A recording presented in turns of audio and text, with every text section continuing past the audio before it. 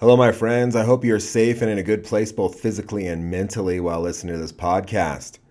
Now, for your health and the health of others, please mask up in public areas. Show that you have the discipline to end this pandemic. As you know, I work at the University of Wyoming, and the only place where I don't have to wear a mask, which I'm okay with, is just in my office. Like when I'm sitting alone in my office, I don't have to wear a mask, but everywhere else, including outside walking around, you gotta wear a mask on campus. And I took a walk today, and more people without masks outside on campus than with them on. And this even goes for visitors coming to the University of Wyoming. It's a fully masked university. Those are the only exceptions are that you don't have to wear it in your own office with a closed door or in a dorm room by yourself with a closed door. Those are the only exceptions, but yet it's not getting out to people. They don't understand. There needs to be like signage. There needs to be your boss is telling you what's up. But until we get to that point, I'm going to keep masking up. So that's just me. And if you don't already have a face mask with a breathing valve with washable, reusable anti-dust cycling covers, you should get some. I feel like I can breathe so much better than just that cloth covering a lot of people have. They come in different colors as well, and I've seen someone's advertised with like sports teams and such. So it's the way, it's becoming fashionable, and you can breathe a whole lot better with these vent covers than just that cloth covering, I feel. So you should check it out. I know some people are like, oh, those look hardcore. Well, do you want to be comfortable? You know that this pandemic's not going anywhere anytime soon.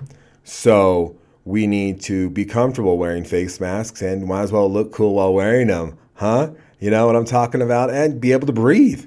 So if you're an anti-masker, stop that. Join the winning team and mask up. Now, folks, in this podcast, I get a little fired up about the subject of masking up. And, well, I do take us on a few different tangents during the interview as well. So strap in. I may ruffle your feathers. Now, today's guest is Melissa Prado. If you know either of us, you're probably wondering how we know each other. She lives in California and I live in Wyoming. Now, we both took different journeys to get to where we are these days. But you know mine? Here's Melissa's story. Here's her journey.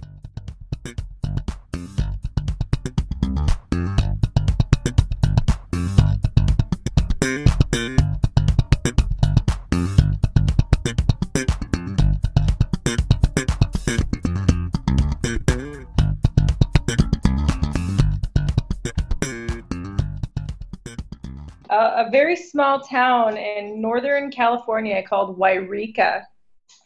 It's just north of a town called Mount Shasta, which is just west of a mountain, Shasta. Gotcha. Wairika is actually called White Mountain in a native language called Karuk.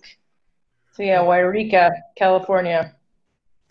And so were your parents native of that area? Did they meet there? How did they get together and create Melissa?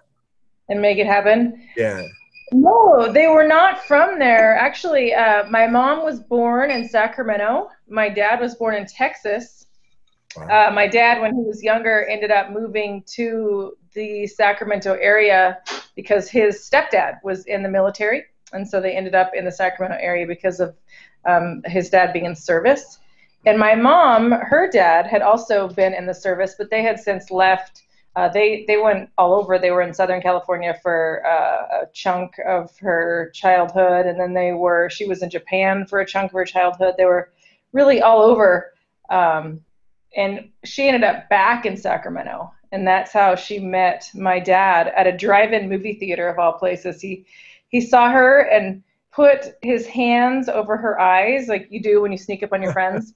He was playing the Guess Who This Is game, and she went through a large number of boys, and before he finally put his hands down, he said, okay, no, you don't know me. Maybe I shouldn't know you because you literally just rattled off 50 guys, but I'm going to take a shot. Yeah, so that's basically how they ended up dating. twists and turns in their relationship, as many relationships, but it's a pretty good story. That is definitely. Yeah. It's like rattle off a bunch of names out, you'd be like, whoa, okay. But it worked, so it's a great story. Like, Yeah. it's a great Yeah. icebreaker. Yeah. If you're okay For with sure. hearing a few names, that it's Yeah, not. for sure. They- For sure. And so they met in Sacramento and then moved to, what was the name of that town again?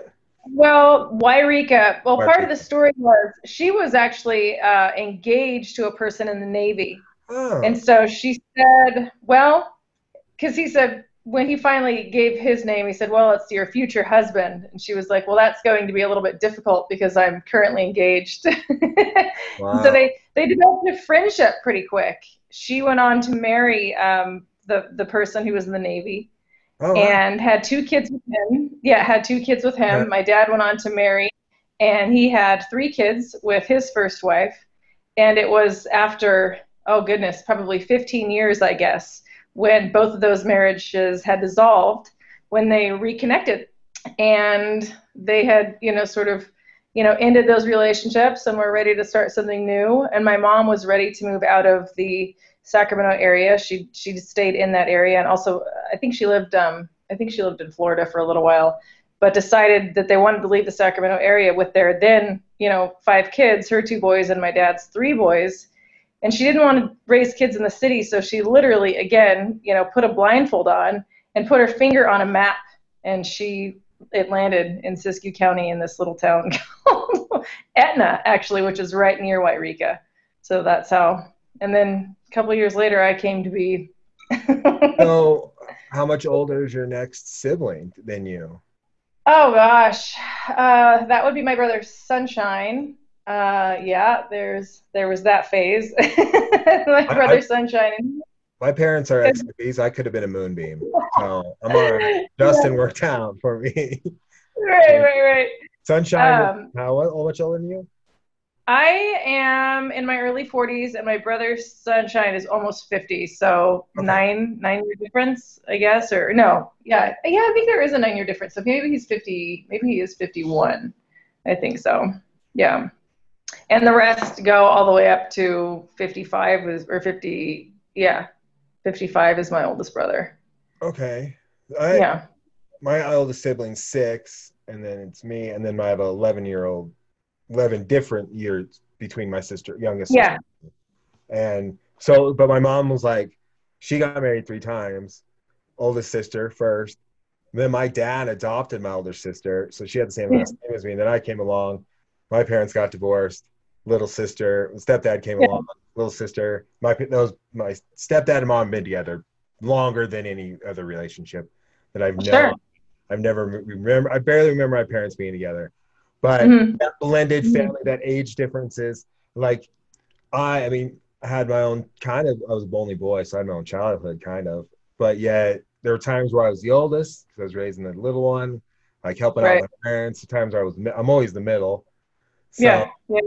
and then, or times where my older sister spoke for me because I was like a child. So, Right. like Right.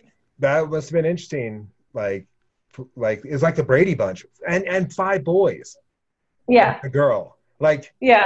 no one probably messed with you ever. No, it was pretty, it was funny. They didn't. And I think I probably would have been a tomboy anyways, but with being around 5 boys, I mean, it was like sink or swim, Yeah, they could torture me, but nobody else could torture me. That was sort of course. the rule, and it was good. I mean, it was, there was a lot of them, and then there were their friends, and when I was younger, the like littler, 5th grade, 6th grade, 7th grade, we just sort of antagonized them and picked on them probably more than they picked on us. But then we got older, and you know how age just balances out. Now it feels like we're all the same age. It's funny how that works. My little sister was such a tomboy because of me. She idolized me so much, and I when she did, I was way jock into sports, high school, so she became a basketball player. She became all these sports, such a tomboy. And it was like, there was kind of times where we play basketball against each other, and 11 years difference is a lot. But hey, trial by fire. Like, Yeah, you for can sure. stop me if you can, like, you'll be good. And then she got older, she got good. Yeah, she was a lot better basketball player than I ever was. So more power to her. If Nice. I had anything to do with that, awesome. It was cool. Yeah, for sure. Is she Yeah. in Wyoming still? No, she moved. She was in Florida for a while. Now she's in Las Vegas, where my parents are at. Oh, Mom nice. and stepdad. They retired there about 10 years ago.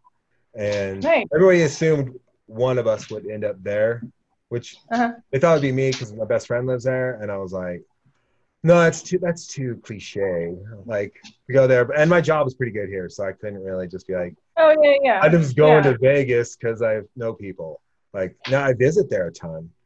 But I was like, I can't just drop my career unless I could just find a job there or do this. But I'm glad at this point with the COVID that I'm in Wyoming and not in Las Vegas. So I worry about my Oh, parents. man. Like, they're good. My little sister helps out. So that's good.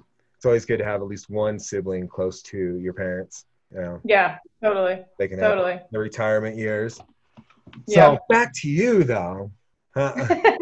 So growing up, five brothers, what were you like as a kid? Did you have another younger sibling? Do you have another that came along too? No, Just no. you. You're the youngest of them all. Yeah. Yeah. So were Well, you it a sounds nice a lot. kid? Sorry. No, I was going to say it sounds a lot similar to, sounds a lot similar to your situation with your younger sister. I just wanted to do the stuff that they did, Oh and I yeah. wanted to do it better. Yeah. And I There you thought go. in my mind so often that I could do it better. They were all of my brothers were great athletes, baseball, basketball, you name it. And so, I did those things. I didn't want to play softball. I wanted to play baseball. I wanted to do the same things that they did. Obviously rules and Sure. life dictates, that eventually you end up sort of going into different roles. But yeah, I mean, it's interesting. Like my freshman year of high school, I played football very briefly. and that was, and then I just, life and you grow, you turn into your own little person, your body changes. And I just thought, okay, I don't have the same tools and skills that like boys have necessarily in some of these sports that I was really enjoying. But I found other things that I really enjoyed. I was always outdoorsy. I always enjoyed hiking.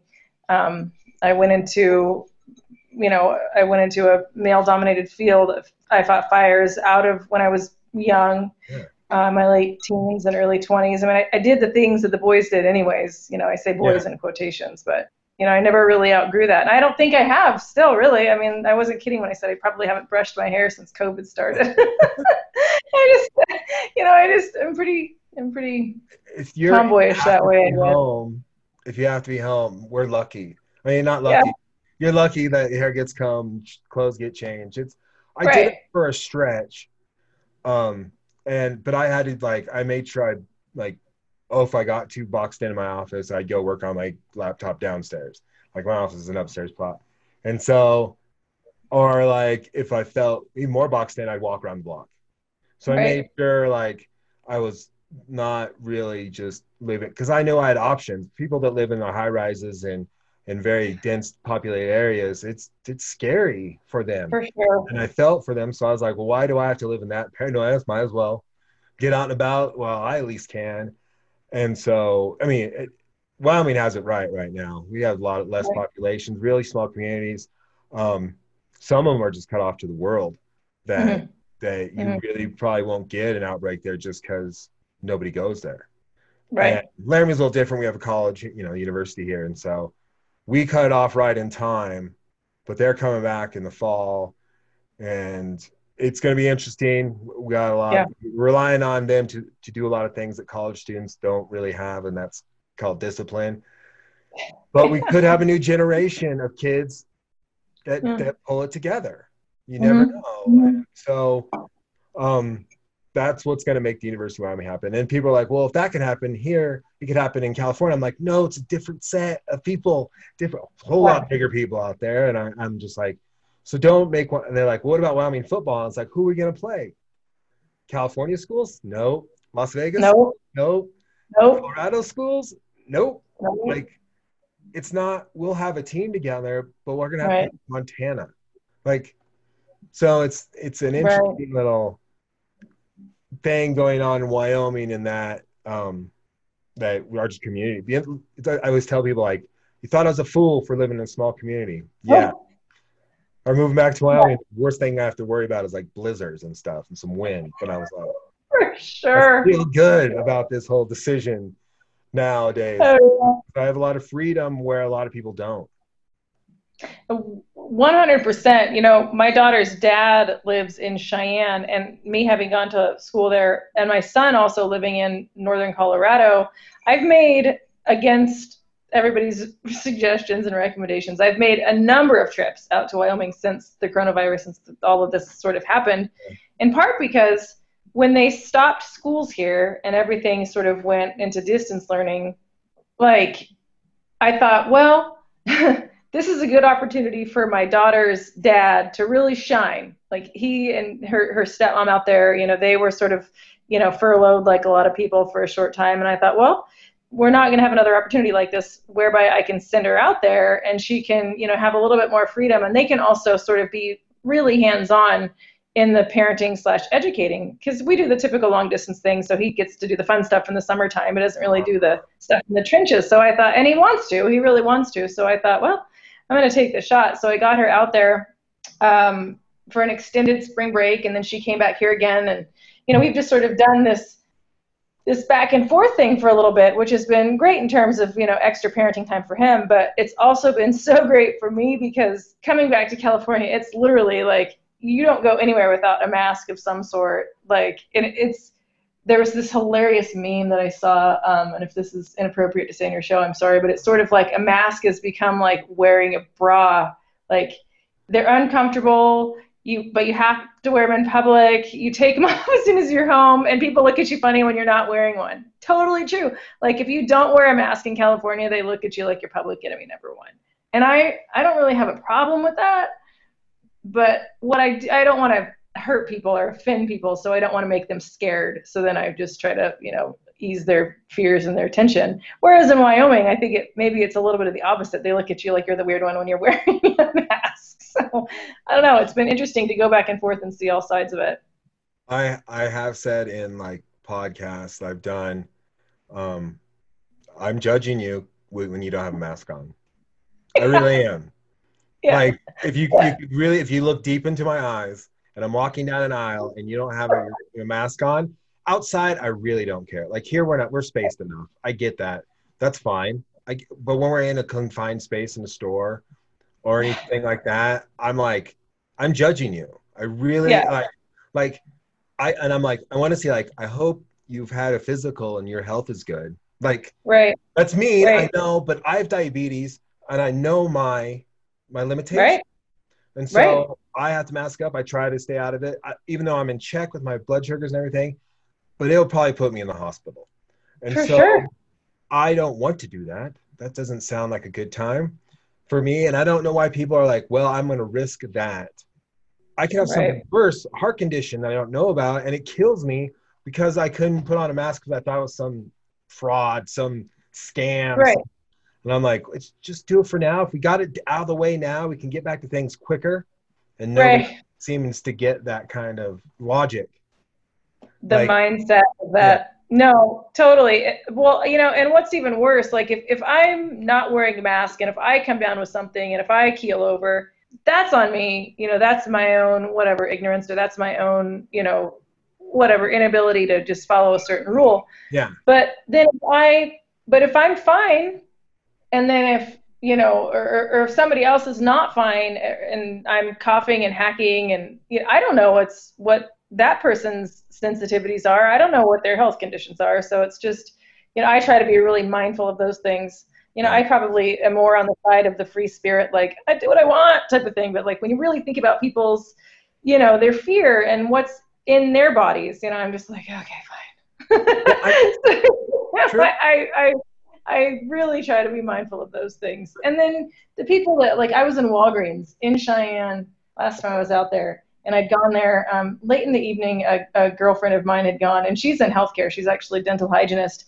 And this girl was just coughing and hacking at the register, no mask, no anything. And my friend and I just looked at each other. We're like, We went to the other end of the store. I'm like, what in the world is going on in this place? Like, it's terrible.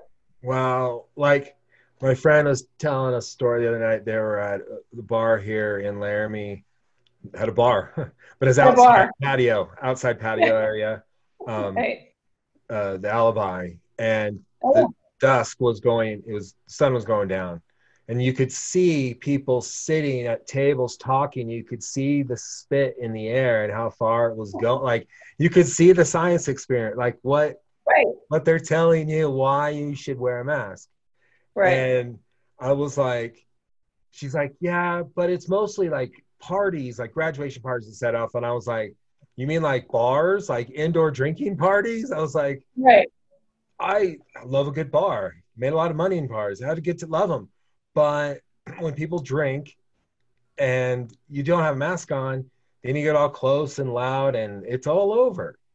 And so Totally. it's like, I'm sorry, bar owners and such and people that work in bars, but it might be a break time. We got to figure out outdoor bars. And I know it doesn't work everywhere, but we got to figure out a situation people get their Sure. drink on. In Wyoming, I'm always like, why do people want to go drink at a hospital? That's what I call it. Because if they got everything clean and wear masks, and I was like, why? That doesn't seem fun. I understand the social side of it, but I'd be freaked out half the time. And Right. so clearly I don't do it. But I driving past the bar, I was like, one night coming back into town, I was like, it's packed. That place is packed. I can't For believe sure. it. For Like sure. no hesitation. And I know maybe my 20, these aren't, all the college kids are gone right now. Right. So these are like real adults, like that are in the Grown. real, like not college age kids, not, I'm invincible to get, no, like real Wow. cognitive, hopefully some of them may have degrees going, yeah, this is nothing. I'm gonna work it out here at the local bar. And I'm like, I understand drinking at a time like this. People do it, but I was like, your house is all right. And I've Right. developed a thing I call my circle of friends, the inner circle, where Yeah. there are people I have the straight up conversation. We can hang out if you are doing these things. If I can trust you, and there's a few people I'm like, I believe your word because I trust you with my life and other situations. So yeah, we can hang out in my backyard. You can come to my house because I trust you're doing the right stuff. And I Right. am. And they're like, yeah. And I was like, cool. I go, develop your own social circle like that, but you have to be honest to the group. You cannot, oh, accidentally went to a casino or accidentally went out to, no, you can't have Right. accidents. If you do, you have to stay away from the group. Like you Right. have to, social, like, and people my age I'm old right now and I've lived some interesting life and I've seen a lot of things. And right now, this time out has kind of been like a moment of, just catch my breath, man. Like think about things for a little bit. Like the world was Yeah. fast paced for a little while there, and like it's nice to sit back a little bit. And I haven't been bored at all. I still work and everything, but I'm like, it was almost reflection moments. And I was like, okay, the environment put us on timeout, as I say, because Yeah. it Yeah. thrived when we were sitting in our homes. Lakes cleared up, fishes came back. Like it was crazy. Deer were crossing highways. Like amazing. The environment just rebounded when humans were told to sit at their houses for a couple months. I was like, Right. gee, people, maybe we should work with the environment, not against it half the With time, it. and it won't try to kill us every so Yeah. often. Yeah. Yeah. I want to be like AIDS, uh, SARS, yellow fever, like all these things came out straight out of the environment. Turns out humans are the true virus that's jacking things up. So every once in a while, we might need a timeout. So Yeah. yeah, that's my box. Let's get on my soapbox for a little bit. I'm very pro environment. If you know, I'm very pro environment, but yet I don't live because I'm like I need leaders of industry to kind of lead the way. It's hard to be Right. very pro environment if you don't have the leadership to do it that way. But I try to do all this stuff, but I'm not perfect in my. I mean, yeah, I don't drive a gas guzzling car. Got rid of that one, but I still drive like a Jeep and stuff like that. It's efficient because it was made during the Obama era, so it's an efficient vehicle.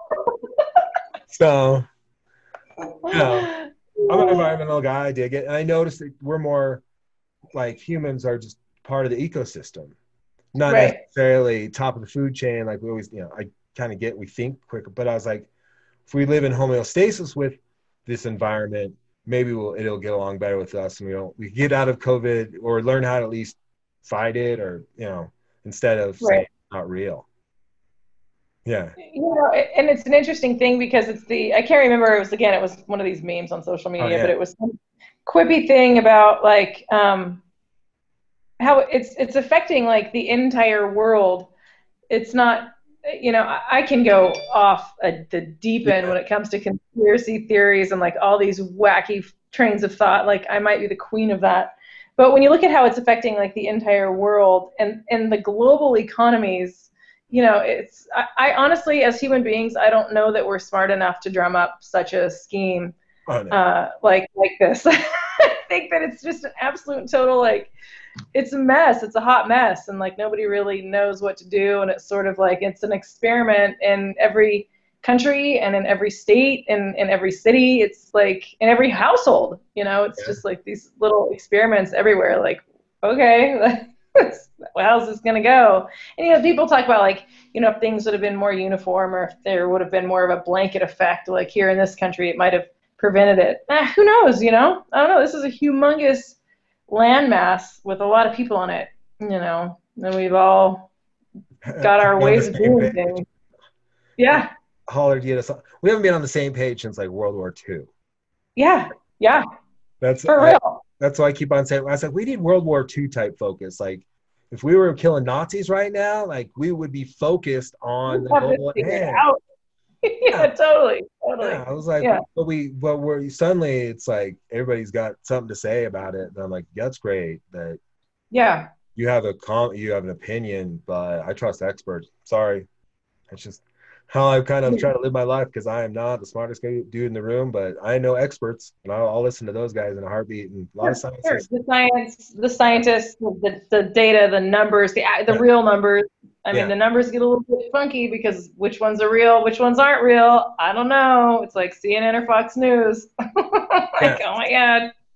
Who do you listen to? Like, if you had no experience with the news or no experience with any of this type of media, how would you know what to listen to? I mean, fortunately, I think at least in our age brackets, we're able to figure out, which ones we want to listen to or what we're comfortable believing. But for the people that don't know, I mean, I guess that's just the Netflix group. They don't even turn the news on. They just stick with their binge watching. Why not?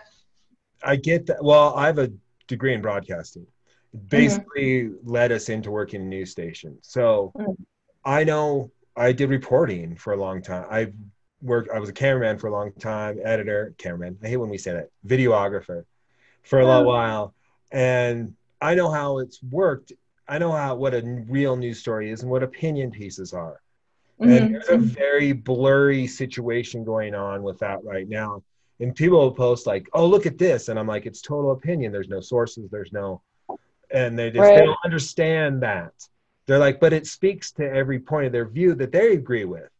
And I'm like, yeah, that's your opinion. It's an opinion piece. But here's a factual news story right here. Oh, that's by the liberal media. And I'm like, right.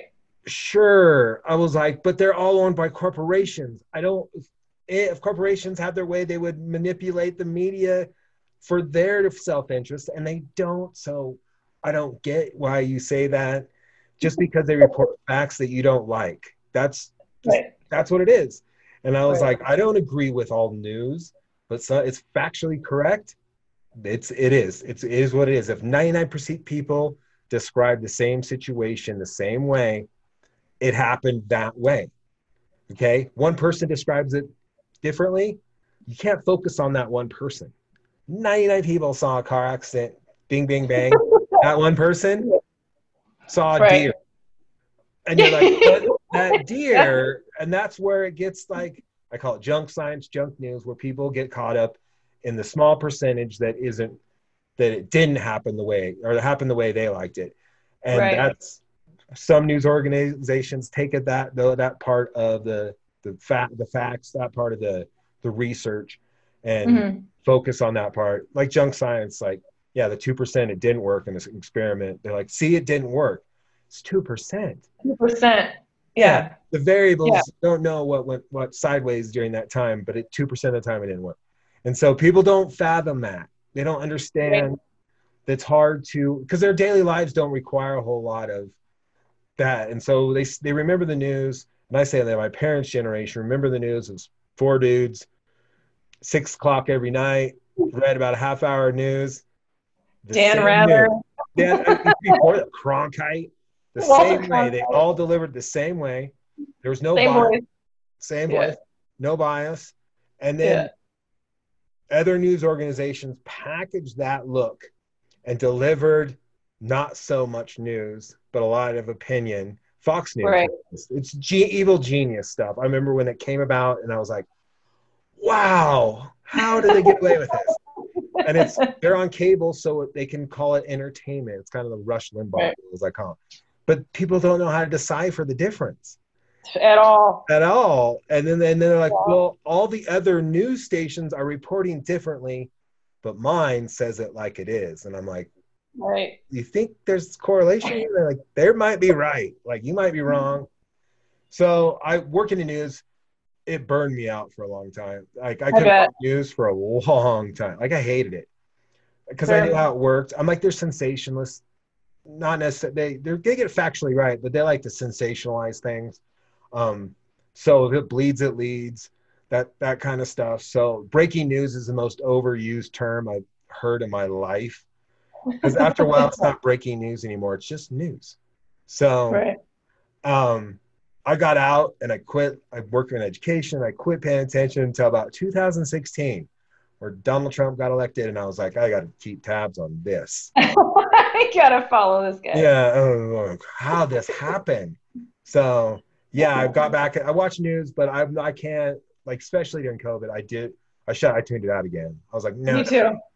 And I have a friend that he's like, that's all I do is watch that. And I was like, you are going to jump off a bridge soon. Like, I cannot do it. Yeah. I can't do it.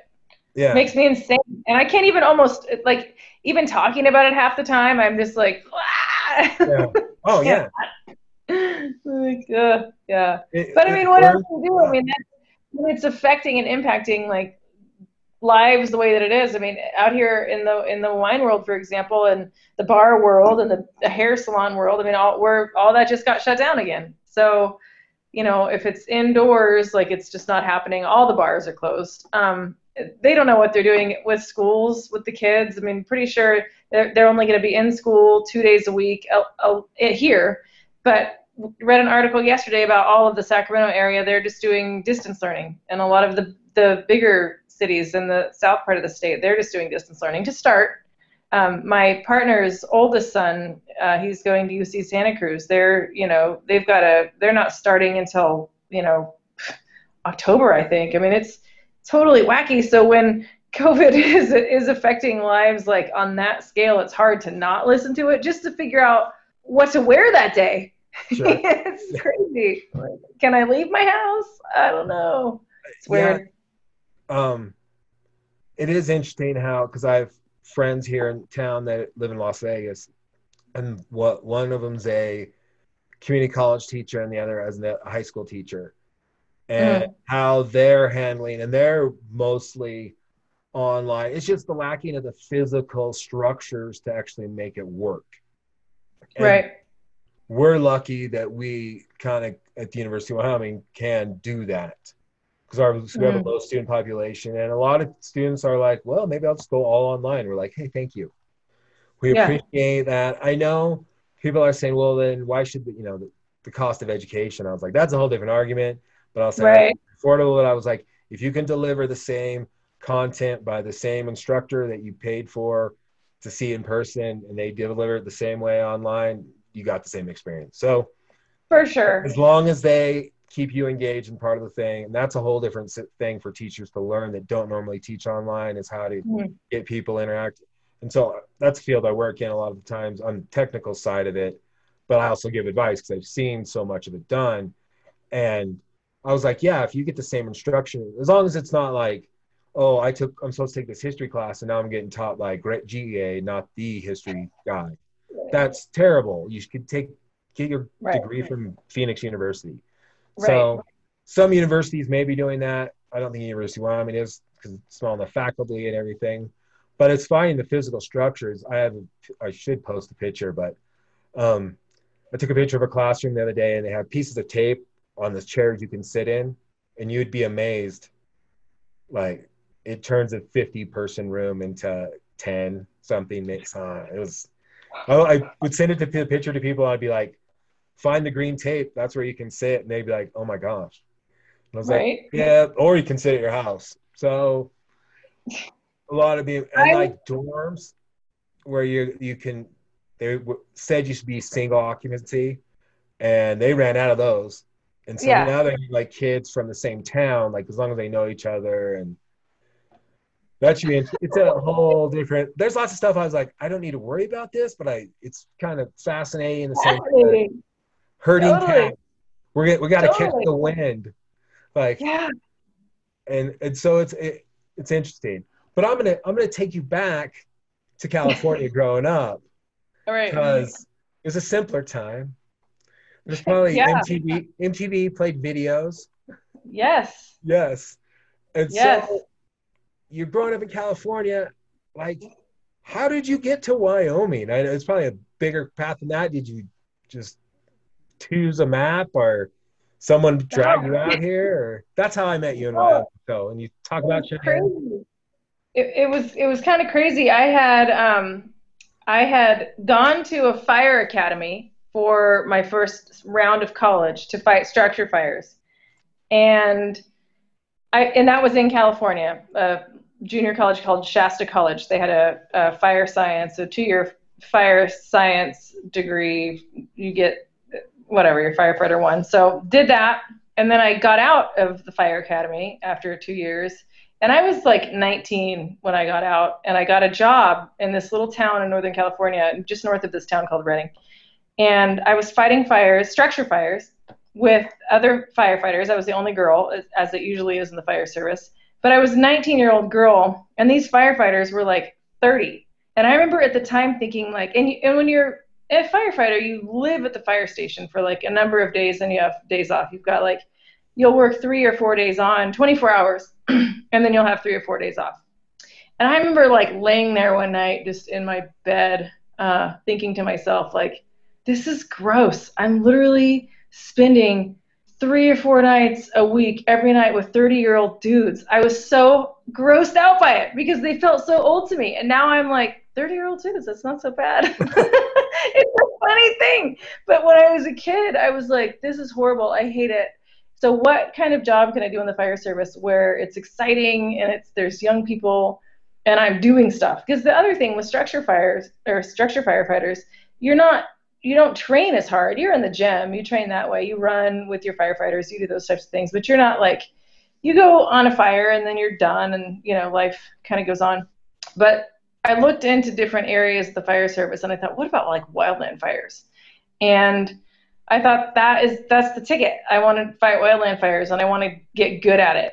And I did. So I just started applying for different jobs. I had a friend who said, apply for this position. You'll be on an engine, like a wildland engine, which at the time I thought, do you wear like SCBAs, like the breathing apparatus? Like, what do you do? Like, I didn't even know how to fight wildland fires. I'd just been fighting structure fires.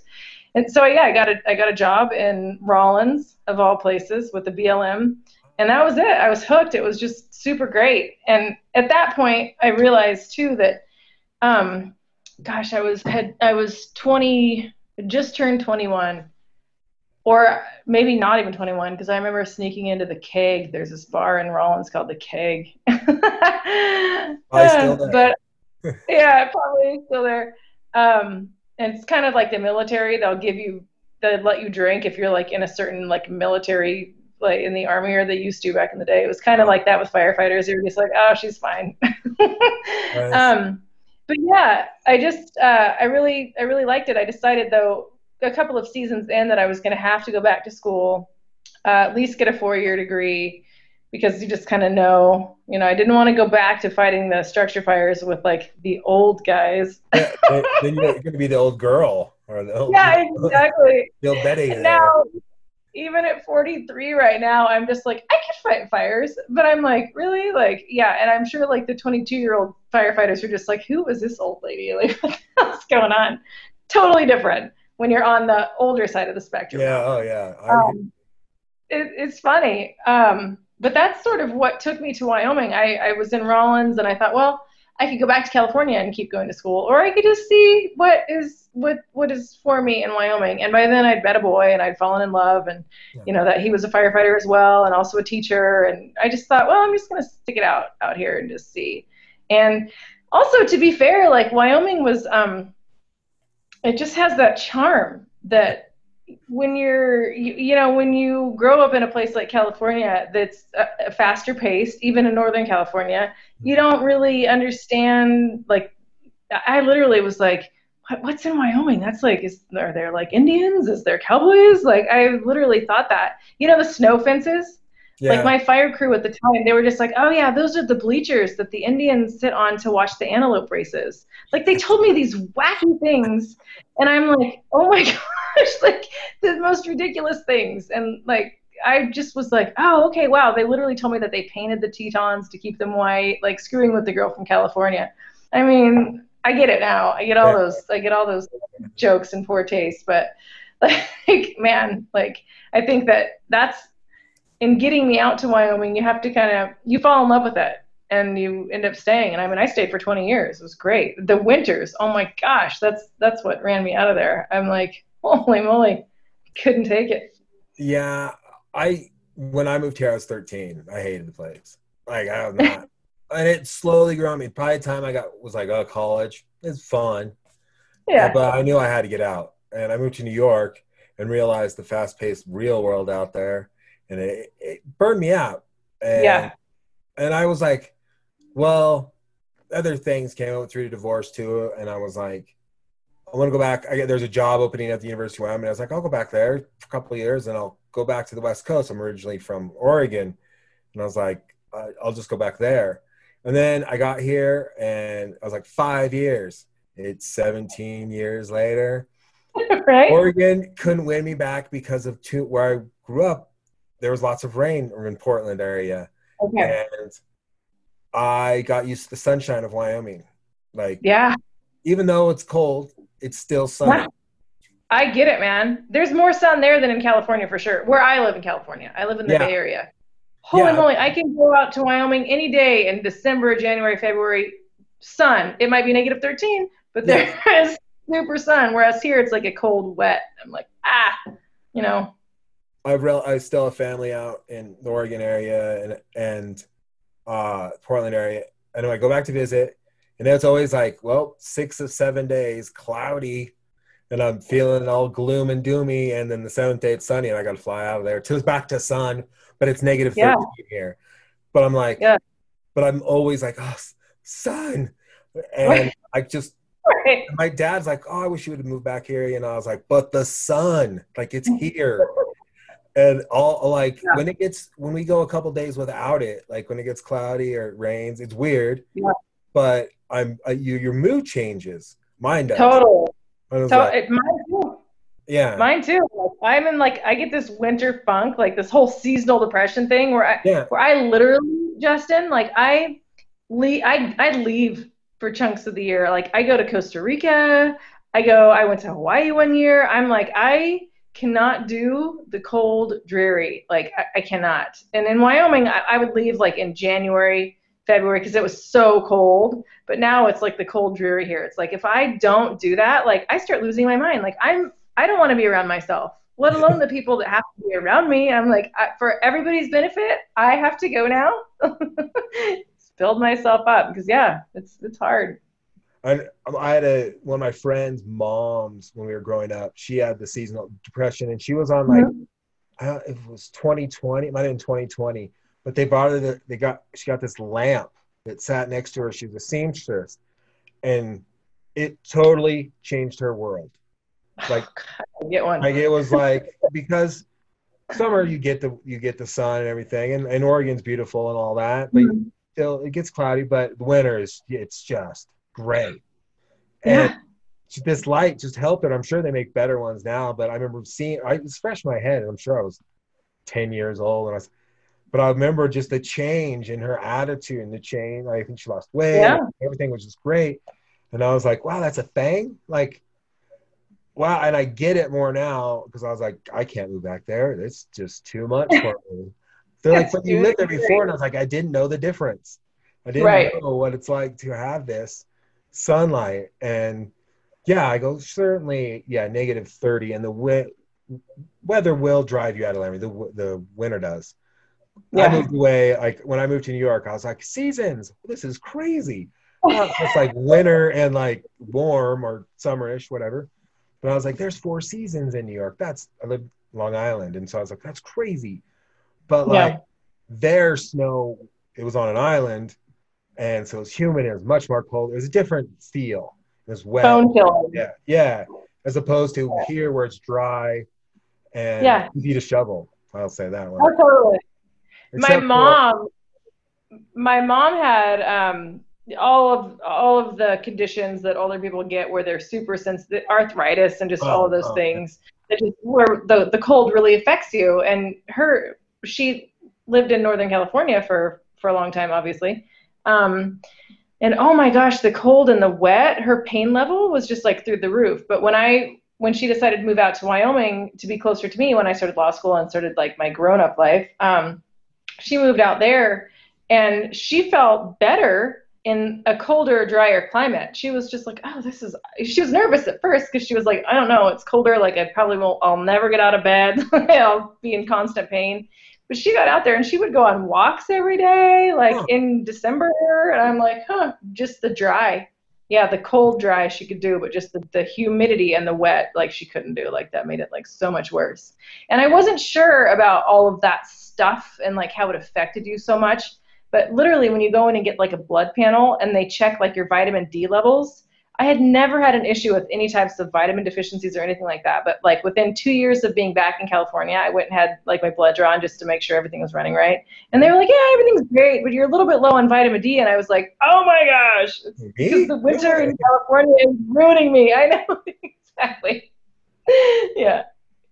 Bought tickets to the tropics. Just kidding. Well, you figured that out, but you decided to go to law school right away, right out of, working in Raleigh? No. Your undergrad? No, actually, it was kind of funny. You look at your behavior patterns.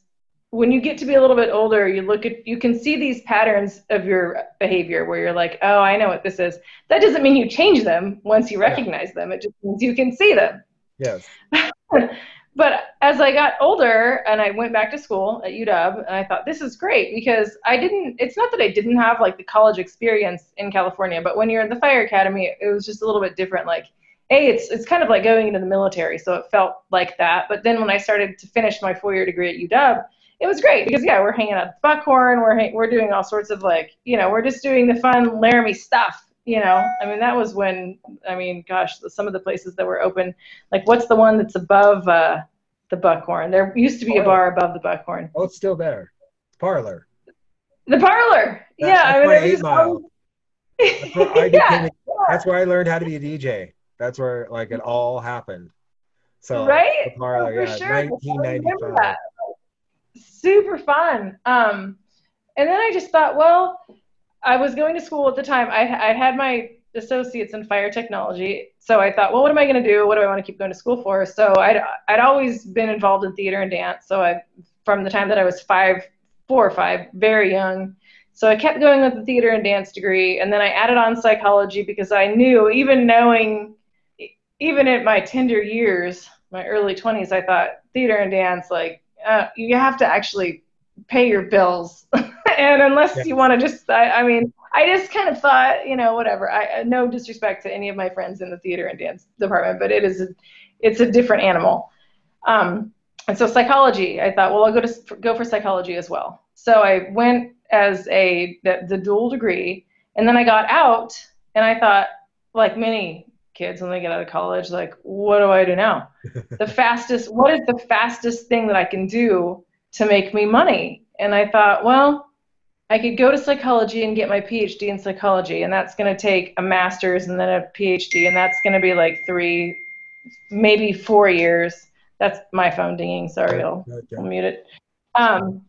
Or I could go to law school because, again, at the time I was involved with this person. The boy that I met fighting fires. He had decided to go to law school, and he was in law school, and I was finishing my undergrad, and he would, reading assignments. He would bring that stuff home and be reading it, and he'd talk to me about the cases, and I would explain some of the cases to him. He probably would disagree with that statement, but I thought if he could do this, I could do this. Like, oh my gosh, like I'm answering these questions right more than he's answering them right. So I literally, again, my competitive nature said I should go to law school.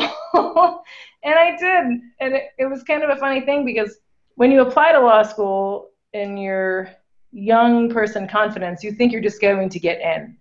And you don't really, I mean, there's literally, when I applied, it was like 3,000 applicants. They took 90 or 95 of those 3,000. My first time applying, I got in, and I literally at that moment, I had learned the statistic of the 3,000, only 90 getting in, and I thought, oh, well, I probably won't get in, so what am I going to do? And then when I got in, there was this sinking in the pit of my stomach where I was like, oh my God, now I have to go to law school.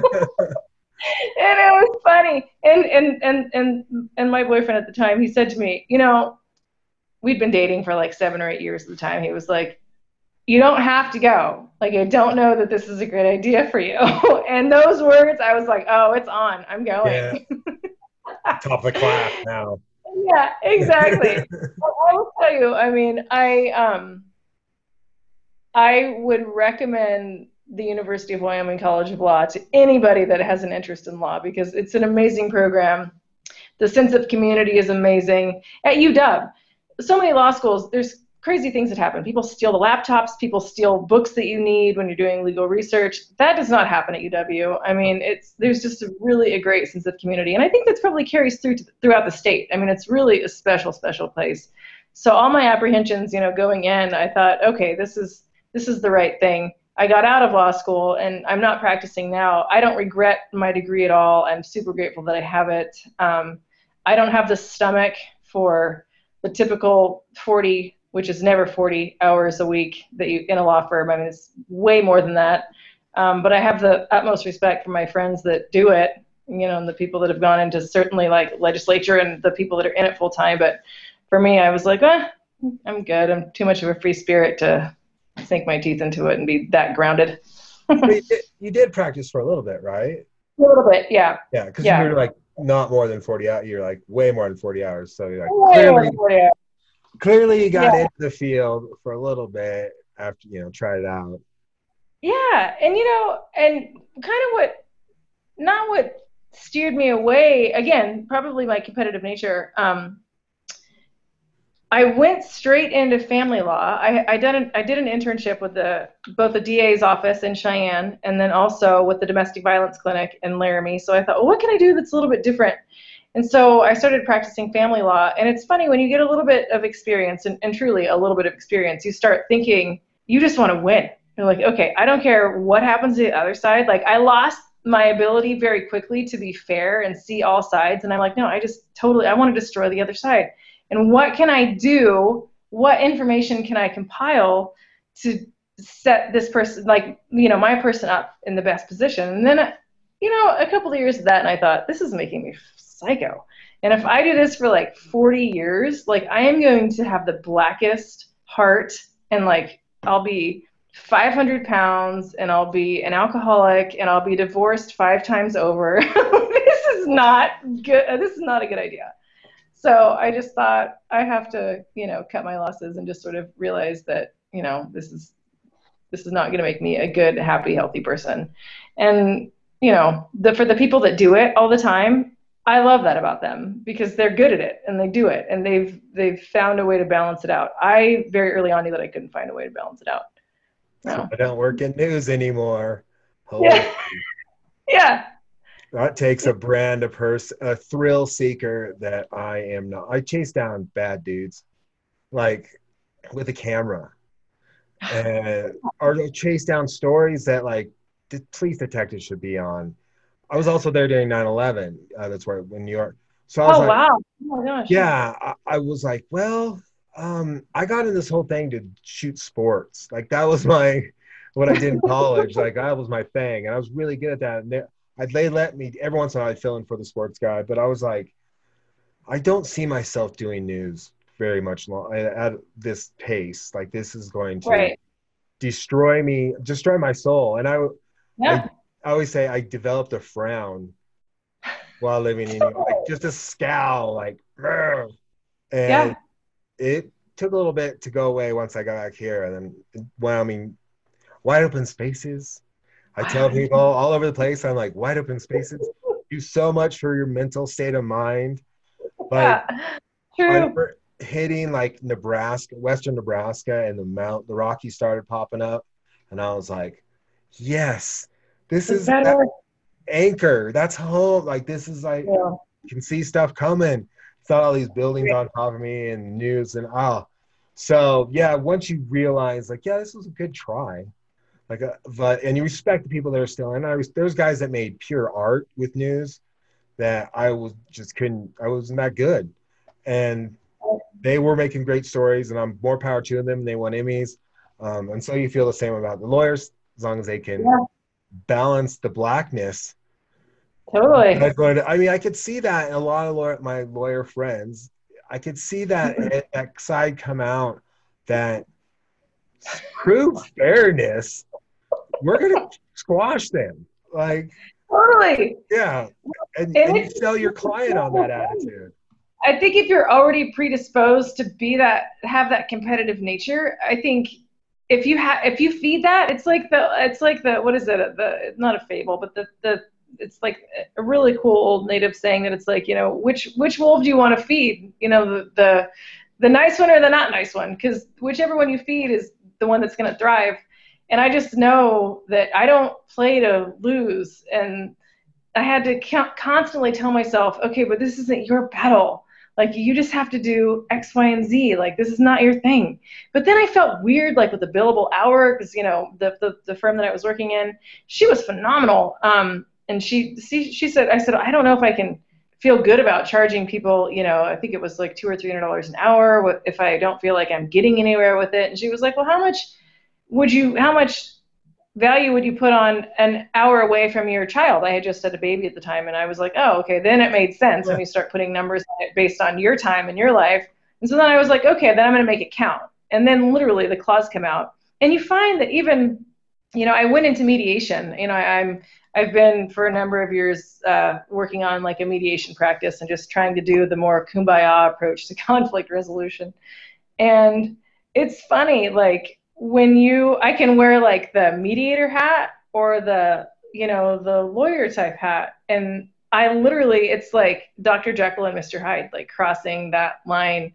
And even in like discussions that I'm having with my friends or, you know, God love him, my boyfriend, like we get in these discussions and I'm like, okay, stop being a savage, like simmer down. Like you don't have to like, everything's not an argument and you don't have to win everything. Just simmer down. Like this is like the internal dialogue. I tell myself, do you want to die on this mountain?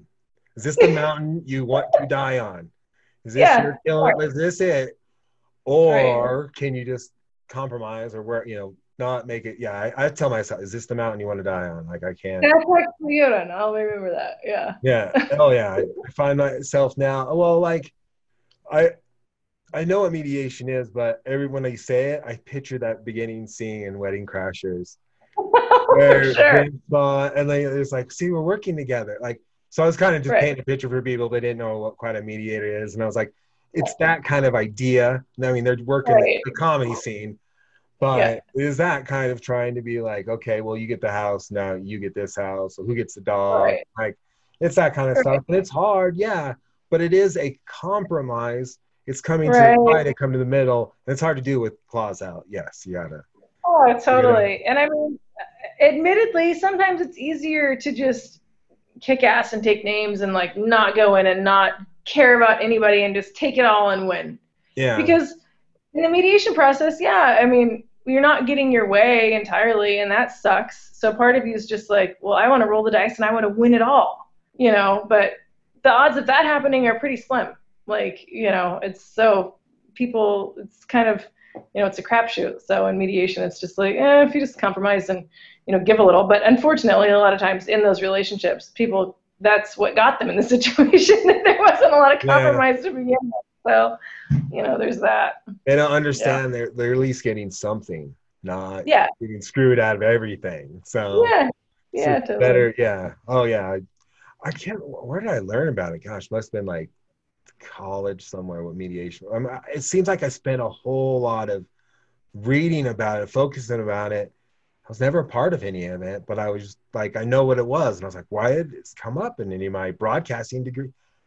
Well, maybe you have to take like some arbitration-y type things. I mean, a lot of businesses use arbitration, or a lot of them alternative dispute resolution, they'll call it. I think a lot of degrees now probably have some type of conflict resolution, something, maybe in something like that. Yeah, or like I think in enough HR talks, they're like, well, if you go to this level, we'll go to mediation, and you kind of then like mediation is da da da da da da da. So maybe that's why at the university we get trained up a lot, which is cool, which is great. One of our latest one was a diversity one, and I was just like, this is for like baby boomers and some Gen X people, but it's not for these young kids. They are very diverse. They get it. It's people of our age and older. They're like, oh, we can't say that. Like mostly baby boomers. I'm like, no, you can't say that. Isn't that funny? Yeah. Like, you have to have classes on that. Like you can't say, you can't do that. And I'm like, it's no brainer. Come on. And so, and even some people of my generation, they're like, oh, really? We said in the 80s. And I'm like, well, it's not the 80s anymore. You're 2020. I think you probably really have to be in a university setting or have really dialed in young people around you to know those rules. Like my partner's two kids, I mean, fortunately, they're very, they're just super sharp kids. So they know those rules. But even me, like I consider myself pretty, conscientious or mindful of certain situations. But you hear about the things that are the do's and don'ts for like, the age between like 14 up to, 18, 19, 20. It's like, oh, oops, I probably am pissing people off every time I say stuff. It's you have to be in it all the time to know what is and isn't acceptable.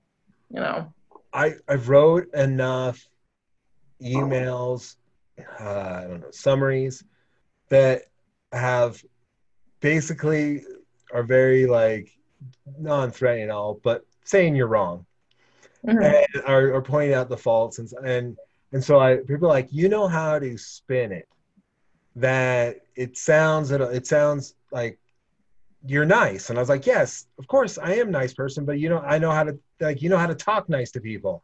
And I was like, yeah, it's because I've learned how to talk to managers. I've learned how to talk to technical people. And I was like, so you kind of got to figure out what language works with a lot of people, and the less it pushes buttons, the better it is.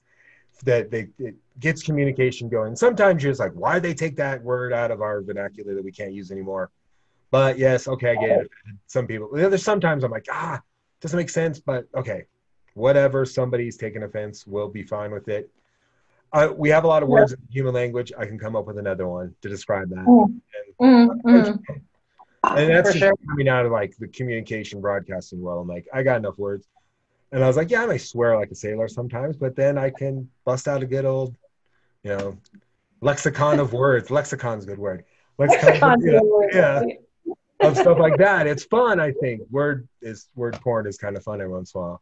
And so, it helps with, I guess it's called PC talk, but it's friendlier talk. It's not aggressive. It's not, it's helpful.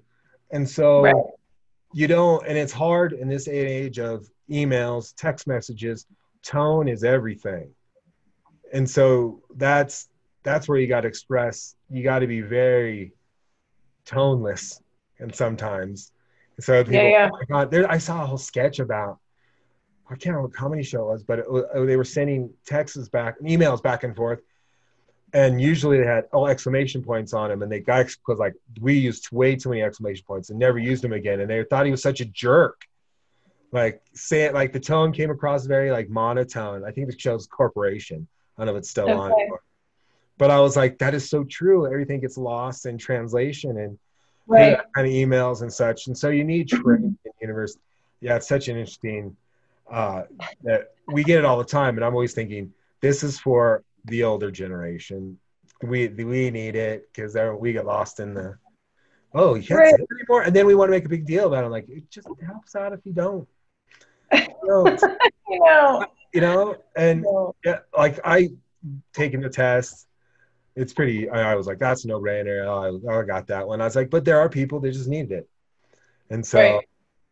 Right. yeah, it's an interesting world of HR that I'm glad I don't have to work in or anything or be a mediator for. There you go. So, Yeah. yeah. Yeah. Yeah. No, it's true. It's totally true. So you got out of law school, practiced law in China for a little bit, and we're like, all right, no, that's this change of life. And you had a daughter in the meantime in there. So how'd that come about, I guess? I guess I'll come. Well, I don't know. I mean, it was something. A stork came to my Yeah, house one night. I was, you're ready. That's what it said. You're just like, you're ready. There you yeah, go. basically.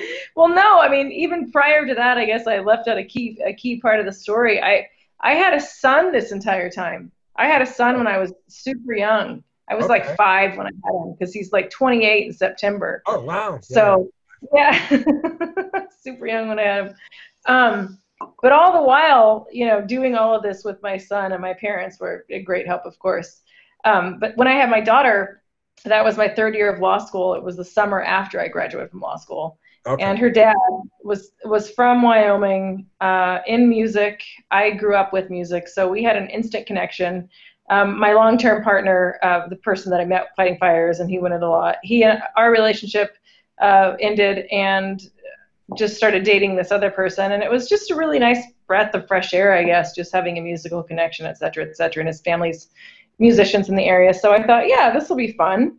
And fun turned into a now 11-year-old. She turned 11 yesterday. So yeah, I know. And it's, I mean, again, life just, we were talking about just how stories get interesting and you do all these things in your life. And it was, I mean, neither one of my kids were planned, and nor was living in Wyoming and law school or any of that. But I mean, I'm just open to all these experiences. And, with respect to with practicing law and having her that summer after law school, I think maybe I can credit her for wanting to, give law a try, but then for also wanting to be a kinder, gentler person, because I thought I had to be, when I had my son super young, I had to kind of come up swinging in the world, and I had to sort of fight hard, and I had to dig in, and I just had to like make it. Not kind of make it, but make it, having a kid to raise. Yeah. More than one And person. yeah, exactly. And so then when I got much older and I had made it by all intents and purposes, I didn't feel the pressure with my daughter. I was just like, oh, I don't have to keep up. I don't have to keep the fight going. I don't want to, be the kind of woman that she looks up to that is just like a savage because I knew that about myself. It was okay with my son because, being in male dominated fields and, going into law, like he needed sort of that male energy out of me, his mom. But my daughter needed the softer feminine energy. So it allowed me to sort of pull back quite a bit and just be like, oh, okay, mediation, I can do something different now, which is hilarious because my daughter, I don't know how or where she came from because she is a girly girl times 1,000, like for her birthday. And I'm so grateful to her stepmom because her stepmom is a super girly girl because she took her to get her nails done and her hair done and her eyebrows done. And for me, I'm just kind of like, what? Why would I? No, that's a terrible idea. Like, why would I spend an entire day doing that stuff? Like, never. But it's great. I mean, it's worked out really great. And she's sort of helped me put not just my profession in perspective, but just sort of do the softer, more fun, pleasurable things, which has been really great. And so that sort of, I wanted to come back to California where I'm from. I actually thought that when I was in law school, grinding out, my second and third years of law school, I thought, what do I want to do when I grow up? Like, probably isn't this. And I thought, what if I could get like an enology degree by the time I'm 40? That was like a goal. I'm like, that would be great if I could get a PhD in enology. And I'm sitting there thinking about it. So when I finished law school and I thought about coming back to California, I thought, I think I just want to like start a mediation practice and do some mediation, but then I want to work in wine and kind of see where that takes me. See if I like it enough to learn how to make it and like it enough to, just learn more about it. And then I started working in it and I thought this is much more complicated than I thought would ever be. I mean, it's not like you just go make wine. I mean, you can ish. Not good wine.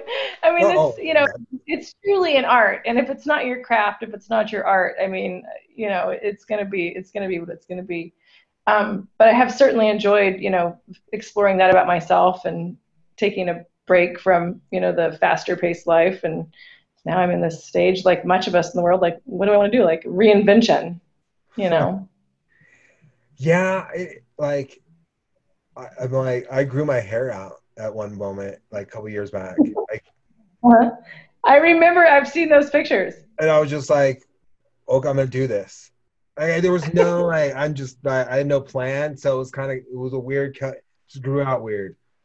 Right. And I was just like, I think that was my midlife crisis. I think that was because like I don't have kids. I got a great job. I have a great girlfriend. We own a house. We had, cats and stuff. Things. I mean, I'm not living like the typical scenario that puts you in a midlife crisis, like a dude in a midlife crisis. Like, right. I didn't waste my life on, having kids and not doing everything. I did. I've done so much with my life. Been around the world, all that good stuff. So I'm like, yeah, I grew my hair out. There was no plan or how long or whatever. But it turned out after a while, we'd wake up every morning and I'd have this voice next to me going, "Are you going to cut your hair?" It's my girlfriend's voice going, "You cut your hair?" Right. And that pushed my competitive nature. I'm like, one more extra month of growing it long. Gonna grow it out. Yeah. And so she kept up with it and got in during our winter break here. Her family came to visit and her nephews, they loved it. "Oh, your hair's so cool," and everything. And they left. I went and got a haircut like the next day, just out of the blue. I was like, I'm getting tired of it. I don't know what to do with it at the time, but I could barely pull it back. And I'd had long hair in my 20s, but it wasn't nearly the same. And I didn't care nearly as much as like now. And I have a much better job. And like just days where it wasn't presentable. And back then I could put on a hat now. And so, yeah, I was like, was that my midlife crisis? I think that might have been my midlife crisis. And it felt, I got out of the way, got a cut. But I also was going through some anxiety issues, which it turned out was like I call it low magnesium, plain and simple. With diabetics, it's a thing. Mm-hmm. And that comes with anxiety, and it was kicking in at the time. So I became growing my hair out long, hermit guy in the house, worried about everything. Like, it was weird. And once I was getting tired of this feeling. And so I researched it and figured out, okay. And I started taking magnesium like on a consistent basis just to get it back to normal. Great. And awesome. I was like, I don't have that anxiety. Everyone I do, I know how to take care of it. I can at least acknowledge what it is and where it's coming from. But at the time, crippling. I felt bad. After getting through it, I feel bad for people that have worse anxiety, go through a worse scenario, because you just need a break. You need a moment to realize what it is and how you can address it. But not many people have that break to realize that's not normal. Like that kind of worry is not normal. And usually it's a chemical imbalance. Usually you can talk to people. But I went through that for a little bit. And it's weird that it didn't happen like during COVID or something. Like, I'm glad it didn't happen. I'm so excited it didn't happen during this time period. Like, I've given so much worse. Like, sitting at home and just having the world, freaking out the world. Obsessing over it. Yeah, obsessing. Yeah. Like, I used to be like, well, I want to go to Colorado, but 800 things can go wrong. Just go, getting there. And I'm like, I can't have that kind of gripping, like, mix it up with big crowds. I lived in New York City. Like, there was no I didn't care a ton, and that at all left me somehow. And it was weird, Right. but kind of figured out I don't have Magnesium. to necessarily take the magnesium. So anybody has anxiety issues, magnesium's a helpful tool. It might give you a Awesome. little bit of relief to at least gain some clarity on what's going on. And if it doesn't work, it's only a bottle cost you $2.50. Like it Right. doesn't, if it doesn't work, Yeah. it doesn't work, but it might help out there. So I was probably preaching on a few other shows, not maybe my radio shows, but once I realized what the situation was. But yeah, it's this. You're now sitting in California, reflecting on coming back home. I mean, Right. basically, you've been to the middle and back, but you also gone down to Chile, Costa Rica, places like that. Yeah. Yeah. I mean, I just sort of, I mean, I guess those were sort of, maybe I had started having a midlife crisis like earlier, like quite a bit earlier. You In probably had part, two kids, and you're like, yeah. my crisis Yeah, time. Yeah. exactly.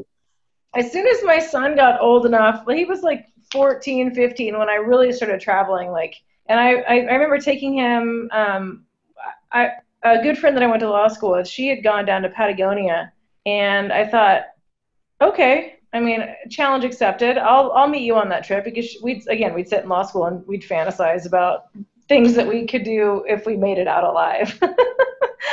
And for her, it was she wanted to go to Argentina and Chile and Patagonia and hang out with the gauchos and just do those things.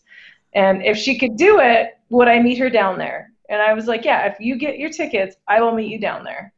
And so I did, and that was great. I actually took my son with me, who at the time he was 17, and it was great for him, as well. He and I took a buddy of his, the two 17-year-old boys. They had a great time.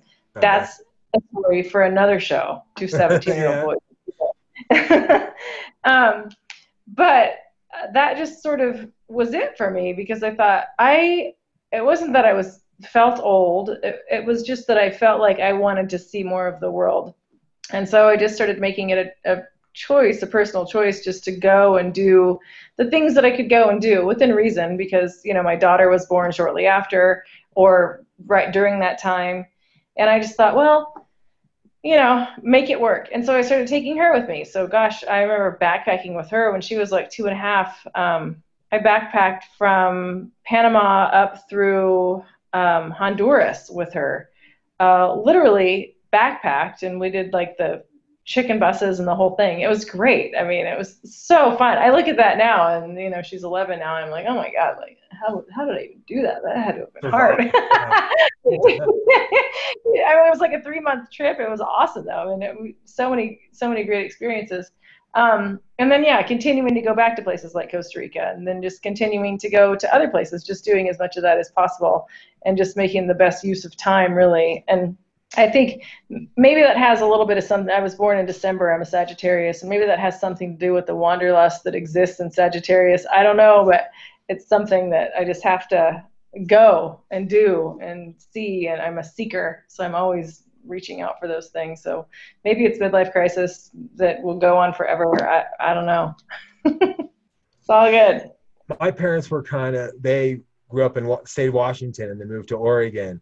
And then my mom left for here. My dad's always stayed in Oregon, but my older sister went to Florida. Little sister went to Florida. I went to New York. We were all ready to roll. They brought us up ready to move, put us on the move. Like, I know, like, we kind of anchored down in Wyoming for a little bit, but I knew that it was probably Wyoming that made us all go, nope, time to roll, get out of here. My older sister left, like, in the middle of the night during the snowstorm for Florida. Her husband, I mean, with no money or everything, luckily he has the gift of gab and elevated their lives through almost telemarketing, but worked his way up. I mean, it was interesting through Florida. Now they're in Texas. My little sister went there to work at Disney World for a while. It was an experience which makes me hate Disney World a lot, but there's a lot of stuff I love about Disney though, like Star Wars. So I really can't go full on hatred. But now she's in Vegas. But we all had this wandering spirit, and I was like, let's blame it on the parents. Like, the parents are like, don't ever leave. You probably won't ever leave. If they're just loose at the reins, You're like, Right. yeah, go explore the world. You'll be back. Hey, look, guess where you are? You're back. Right. You know, Right. I'm back in Wyoming. I mean, where's where I graduated high school? I was like, I never thought Laramie would probably be a place I retired in. Not retired in. I'm gonna leave this place when I retire, but retire from. Right. And so I was just like, wow, it's interesting that I still got out there and saw things. I mean, like I said, I've been to Australia, England. I haven't gone down like other countries that don't speak English. I get very hesitant of. So I'd have to learn it really fast. I'd have to learn. I know Spanish, probably that's my second best language, but I know more like proper, King Spanish. Like to go to Spain, it'd work out a whole lot. I went to like Mexico, and it was like, all right, you guys got to slow down and talk. Now I understand the other side of it. Like, so I try to be very understanding with people that for English isn't their first language, and so I try to be very understanding and helpful. But yeah, I was like, so I don't get down south. Didn't get down south. Mexico is probably for there, but Australia, England, Canada, all that good stuff. And I know people that barely left the state of Wyoming. I know. Yeah. And I would be depressed if I was them. Yeah. It's interesting. Well, people don't leave California. It's hard to leave, though. I mean, you got the beaches, got the mountains. You got such great weather. Every once in a while, like, they try to burn you out or shake you around a little bit. Yeah, that is the truth. Oh my gosh. No, you never know what crisis is going to be happening in California. I mean, in fact, with the COVID stuff, I'm just kind of like, okay, we live outside of a little town, but we live in an area where there's a big field out by us, and there's big trees, and when the grass starts getting a little high and it gets to be like this time of year, I'm just like, all right, are we good? Are we good? When the fires come, it's no longer like if the fires come. It's like, okay, like, my fire service background kind of kicks in, and I'm like, okay, flame links, like, okay, I think we're good. But yeah, I mean, because it happens in California, and when it happens with the COVID thing, that's going to be, next level crisis for these parts. Because what do we do? Go inside while your house burns down. Yeah, totally. And evacuations and all that stuff is already so problematic anyways. It's like, where are people going to go? Like, as it is, people were evacuating to like the fairgrounds, and now it's like, okay, fairgrounds with the family when everybody's social distancing, like, oh my gosh. So yeah. So Smokey the Bear says, prevent forest fires, kids. Absolutely. Please, dear God. Yeah. Was it 4 years ago? Wyoming was like, we were burning. Like, Colorado, Wyoming was just like, it was so tender. I remember like just screaming at people, don't drop your cigarette butt there. The whole thing go up. Like, totally. Jerk face. Yeah, it was crazy. Well, and afterwards, like Vitavue and those areas too, with all that beetle kill, it's like, you have so many people come in and go hiking, and I mean, when that burns, it'll burn. I mean, because it's a lot of really dry stuff out there still, We just had in June, we had a June snowstorm. I saw my pictures. Holy, the trees were bloomed, so you had leaves, and it was a real heavy snow, and not a lot of wind. Weird. So it all came just dumping down and just shredded every cottonwood and every aspen in my front yard. Like, without breaking my house, which was because I ran out in the middle of the night and pulled stuff away from big windows. Like, it's so dangerous, but I couldn't just sit there and be like, yep, it's going to jack shit up if I don't do something. So it's snowing, and I'm chainsawing a tree that's fell across the road, but it's not all the way across, but I don't want a car to hit it because they didn't see it. So I chainsaw it really fast, throw it, like drag it into my yard, then run to clearing so I don't get a tree dropping on me. Right. Yeah. And so the whole time my girlfriend's asleep, and I was just like, I got done, I came in, I walk in our bedroom, like, you won't believe, and she's just out cold.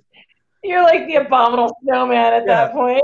Yeah. And she's like, the next day we wake up, and I was like, go look outside the front door. Just go like, babe, go check it out. Don't even talk. Right. Just go. She's like, all right. She does like, oh my God. And I was like, yeah, you slept through all that. And I kind of explain that whole situation where I just told you what I did. Because I heard one crash in the backyard. Because I was up in my office, and I came out, I think I was working on a radio show, and like I heard something go down my backyard, and I don't have a lot of trees in my backyard. I'm like, what is that noise? And I thought it was inside the house, but that was my cats. It's like, what's going on? So I look out the back, and I was like, if that's in my backyard, my front yard's got to be met. And it was. Yes, the pictures, if you know, yeah, on Facebook. It was crazy. And that took your mind. I had no idea. I don't think I thought one bit about COVID while cleaning that all up, dealing with all that. Like the whole town didn't. We had huge dump sites. Like we were fortunate, we know a guy that's got a truck and a trailer that's got a dump trailer. So we load it up and you don't have to deload it. We got it pretty cleared. He came over and he thought I had everybody's trees from the neighborhood. I was like, no, that's just mine. Yeah. It's crazy. I show people now and I'm like, they're like, it doesn't do it justice when you looked at it online. Now it looks like now, because the other branches have fallen since because they were hung up in other trees. So every day it gets windy. You're like, oh, here we go. What's my yard? And now, like everyone else under lockdown or whatever, my yard, working on it. It's the greenest it's ever been. It's like I'm meticulous with it now. So I'm paying attention. Branch falls and out there grabbing that branch. So like, yeah, I'm that guy. Like we got a little swimming pool, like a 3-foot tall swimming pool. Right. It's gotten hot the last 2 weekends. It's a hot day. So we're like both of us just sit in the swimming pool for a little bit. I'll work on like sprinkler. Like if you got to be home, might as well make your home a fun place. And so I bought a PlayStation 4. So I'm never bored. Like my time, I was like, it was mostly because I'm like, well, if there's not going to be an NFL season, which is what I love, and that's a lot of the reasons why I mask up. Because I want there to be a season. I want everybody to get on board. Wear your mask so we can have football. And I was like, well, if there's not going to be a season, I can play one on PlayStation 4. I will get up Sundays and I'll play my team during the time period against the team they should have played. I will make it up. So, but I can't believe how far PlayStations have come since like the version 2 to now 4. Do internet stuff. All the streaming services are through it. And so, yeah. Crazy. All of the games in the world is like massive now, which I literally, when I was a kid, there was like Mario Brothers, like, or even going further back, it was like Pong and like Atari. Stuff like that. Atari, like, and now, you know, my boyfriend's 2 kids, there's computers like just for gaming. I was like, wait, what? Like, what the hell for? Like, I'm like, in my mind, I'm like, I'm gonna go walk somewhere or go to the water or be in the yard. So that doesn't make sense to me. But in their defense, like, that's the world. That's the way of the world. That's like certainly their world. And I can't say much for the world we've created for them. So hopefully they know what they're doing more than we know what we thought we were doing. Yeah, exactly. Little fun right now, more than the real one. Yeah, it's I got in computers. My dad and stepmom were like on the forefront of bringing computers into the schools they taught at in Oregon. So I was kind of the first one they, you know, would teach our kid, and then I became like a teacher in class. And so I was on that until I moved to Wyoming, and I didn't have them in my lives like that all the time. And I think my computer fried. And so that shot me into more, okay, I'm gonna be outside. And we lived in an area in Laramie by the Laramie River. So like I totally tuned out that world. And I was like, man, I could be a millionaire by now if I'd have stuck with this programming. Like, but it's like a lot of people told me that went into that world, they're like, God, it's so much like computer, like it's indoor time. And you're just not all about being indoors. I'm like, I know I can't. Like I know I work in technology, but there's times, I got to walk down to the lake. I got to walk, you know, take a hike. I'm all about that. Like, I'm not all about technology 24. It's fascinating. It's cool. I know how to plug things in, but it's not always the way. And I like a good video game here and there, but it's not my life. My computer breaks or my phone doesn't do what it's supposed to do. And it'll bring me to tears and frustration. I have to go to Verizon or like the Apple store and I will literally like start scratching and like sweating. Like I have a very strong distaste for any of that stuff. And I love that people can figure it out because I know those people by name at the Verizon store and the Apple Oh, store because it is not me. I'm like, oh, in fact, that was my son. He's probably not going to hear this interview, but that was maybe one of the saddest things when he finally went out from underneath my wing. Like I lost the person who would help me with technology. Like that yeah. hurt more than anything. I'm like, no, no, don't leave. I need you to hook my cable up and do all these things. It wasn't, it was a whole empty nest paranoid. It was not that. It was like I lost the cable guy when my kid moved, or when he wasn't with me. Yeah, My devastating. parents were some of like I said, like mom said, we're on the forefront of technology in their schools and such, and they're teaching. My stepdad was he's still a big mentor in my life through my broadcasting degree, and just his grasp of technology and stuff. And they all retired, and they just lost all like that knowledge stopped then. And so I get the calls like, how do you? And Right. I know I've because I've been trained up in the world of troubleshooting and all that stuff. I can be like, I can write out simple instructions that aren't offensive that say you're dumb for not knowing this, Right. that Yeah. are just good enough to be like, okay, try this, but it's simple enough. And then Right. you don't always say, oh, this, if it's too, I'm sorry if it's simple. I'm so used to writing this kind of stuff for people that are not good with technology. And they're like, oh, no, it's great. You help us out the bed. You're better than your sisters because they get so frustrated. And I'm like, kind of what I do. I can't get frustrated with an instructor. They'll Right. go and tell my boss. So no. Yeah. I was like, so you got to keep it good. And so it's like, I know technology enough. I can't fix your computer. Like that's a tough one. I'm not the guy that can dive in or fix a phone.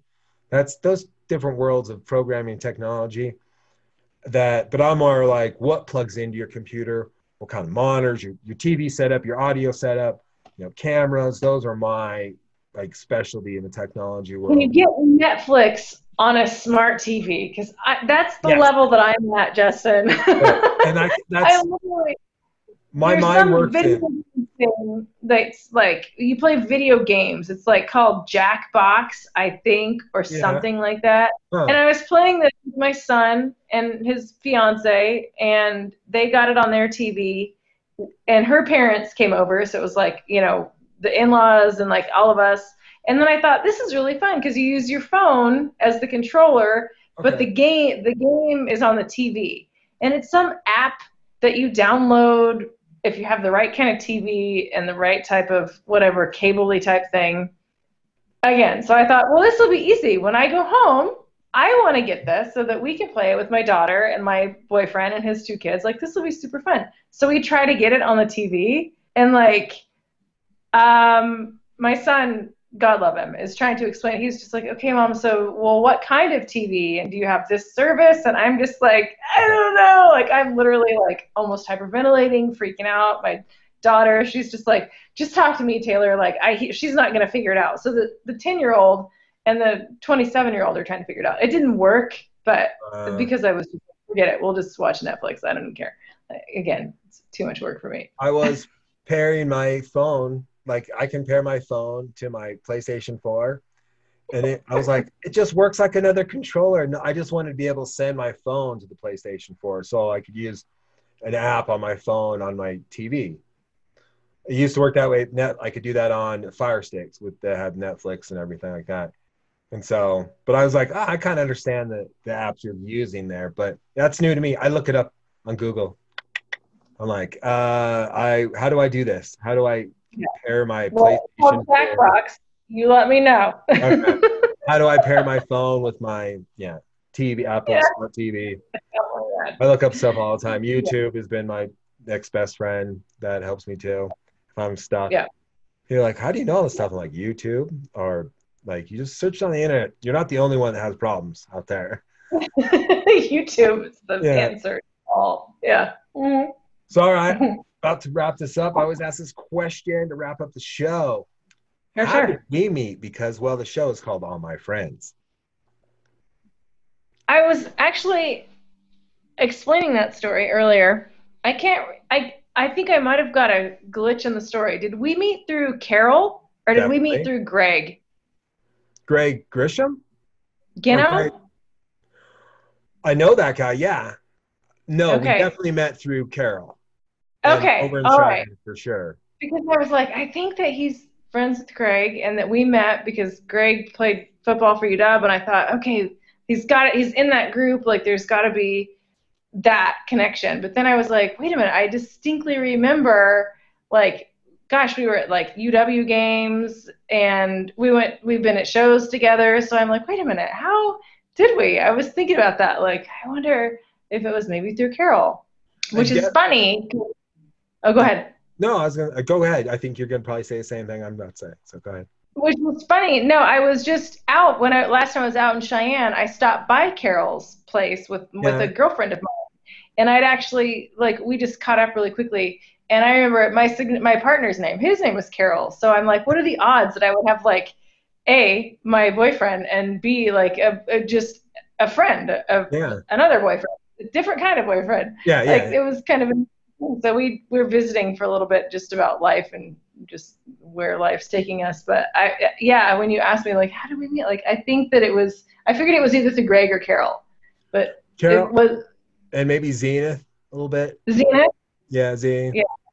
Yeah. I think that's what I mean. I mean, you might have been at UW football games first, but I think I remember like being all together and yeah, Zenith being around, and I was like lawyers, you know. Yeah. Oh, we got The two now. law. Sweet. Yeah. Yeah, for sure. No, and yeah, those were just like fun times, just super fun times.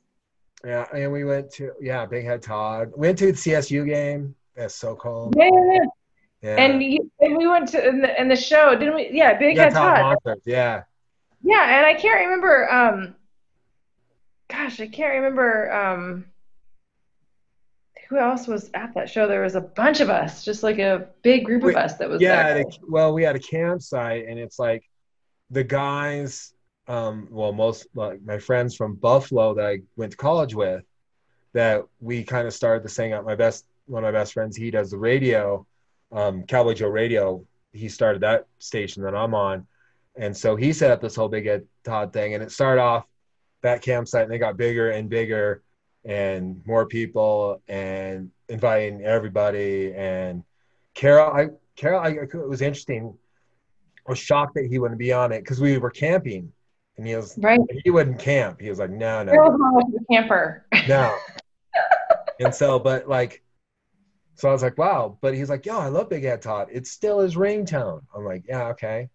And Yeah. so this was the first year I was about to sit out.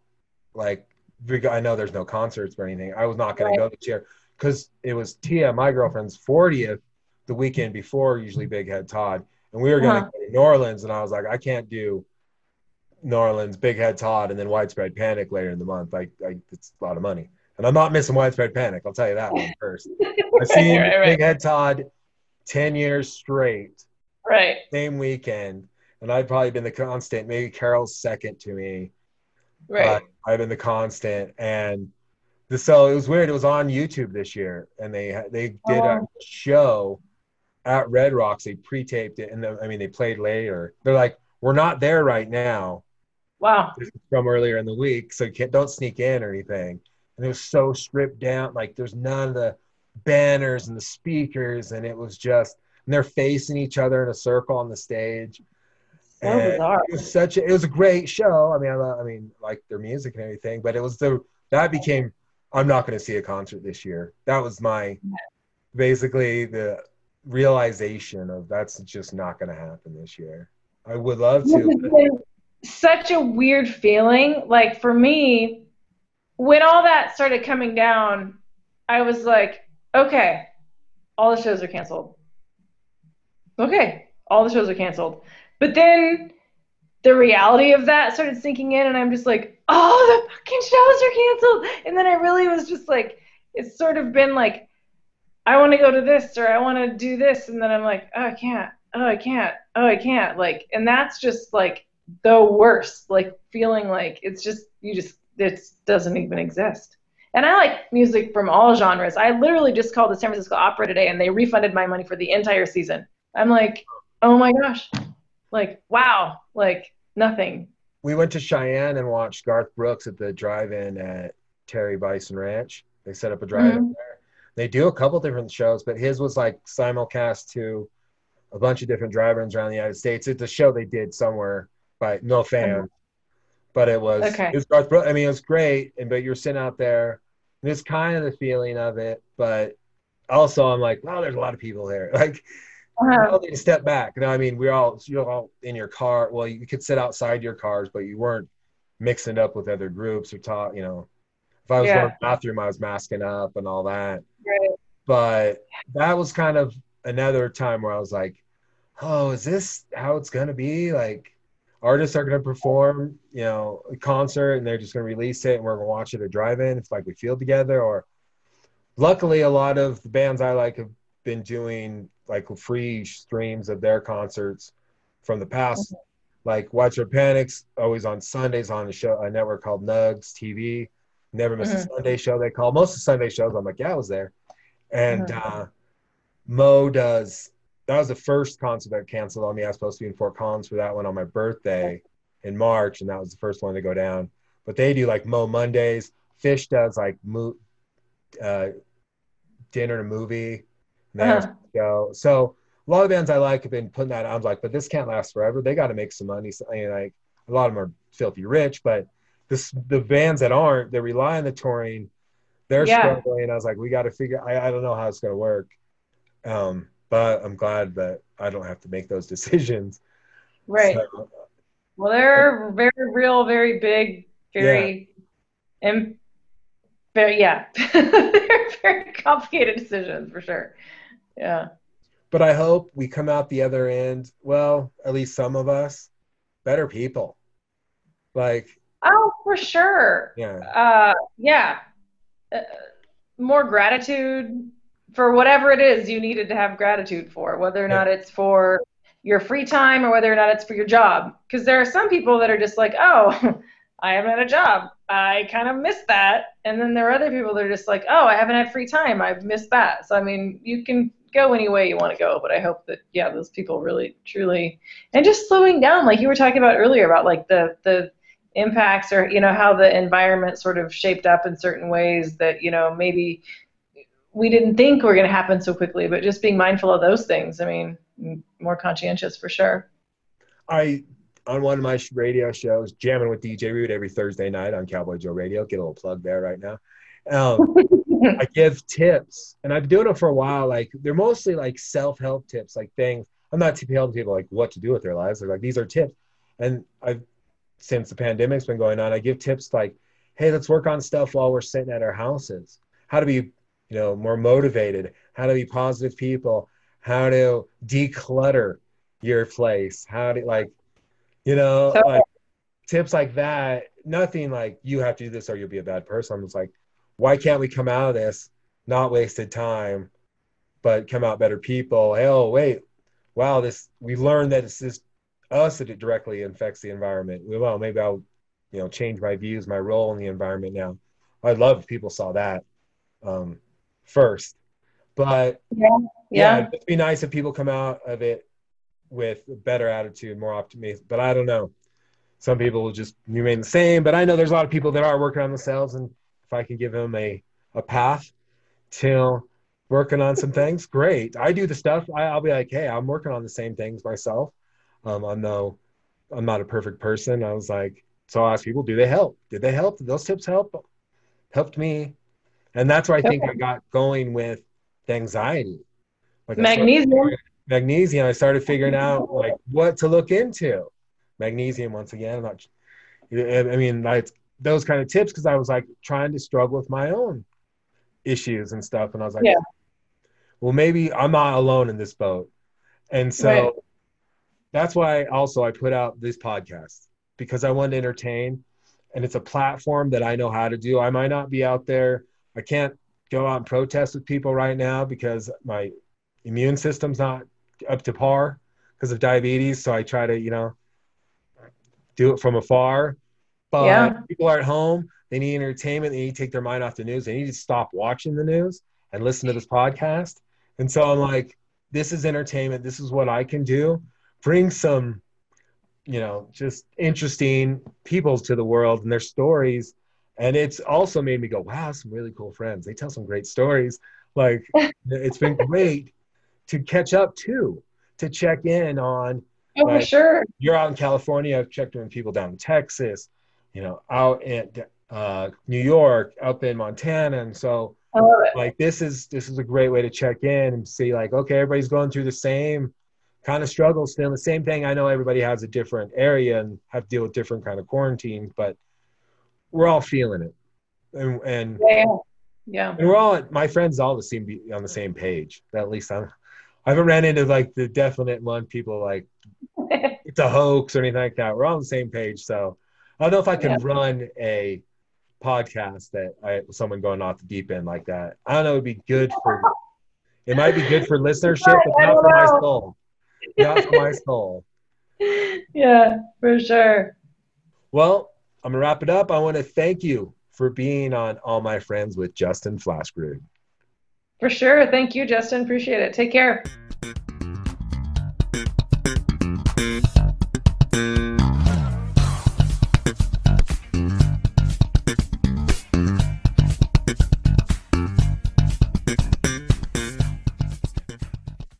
Wow, I didn't realize the podcast was going that long until I put it all together when I did some editing and such, added the intro, the music and everything. And I was like, wow, that is a long podcast. But I didn't realize it as time flew by as we were doing it. It was great. And I want to thank Melissa for being on the show. And I also want to ask you for music. Folks, I've been asking for this for a long time. I want intro and outro music, maybe a theme song.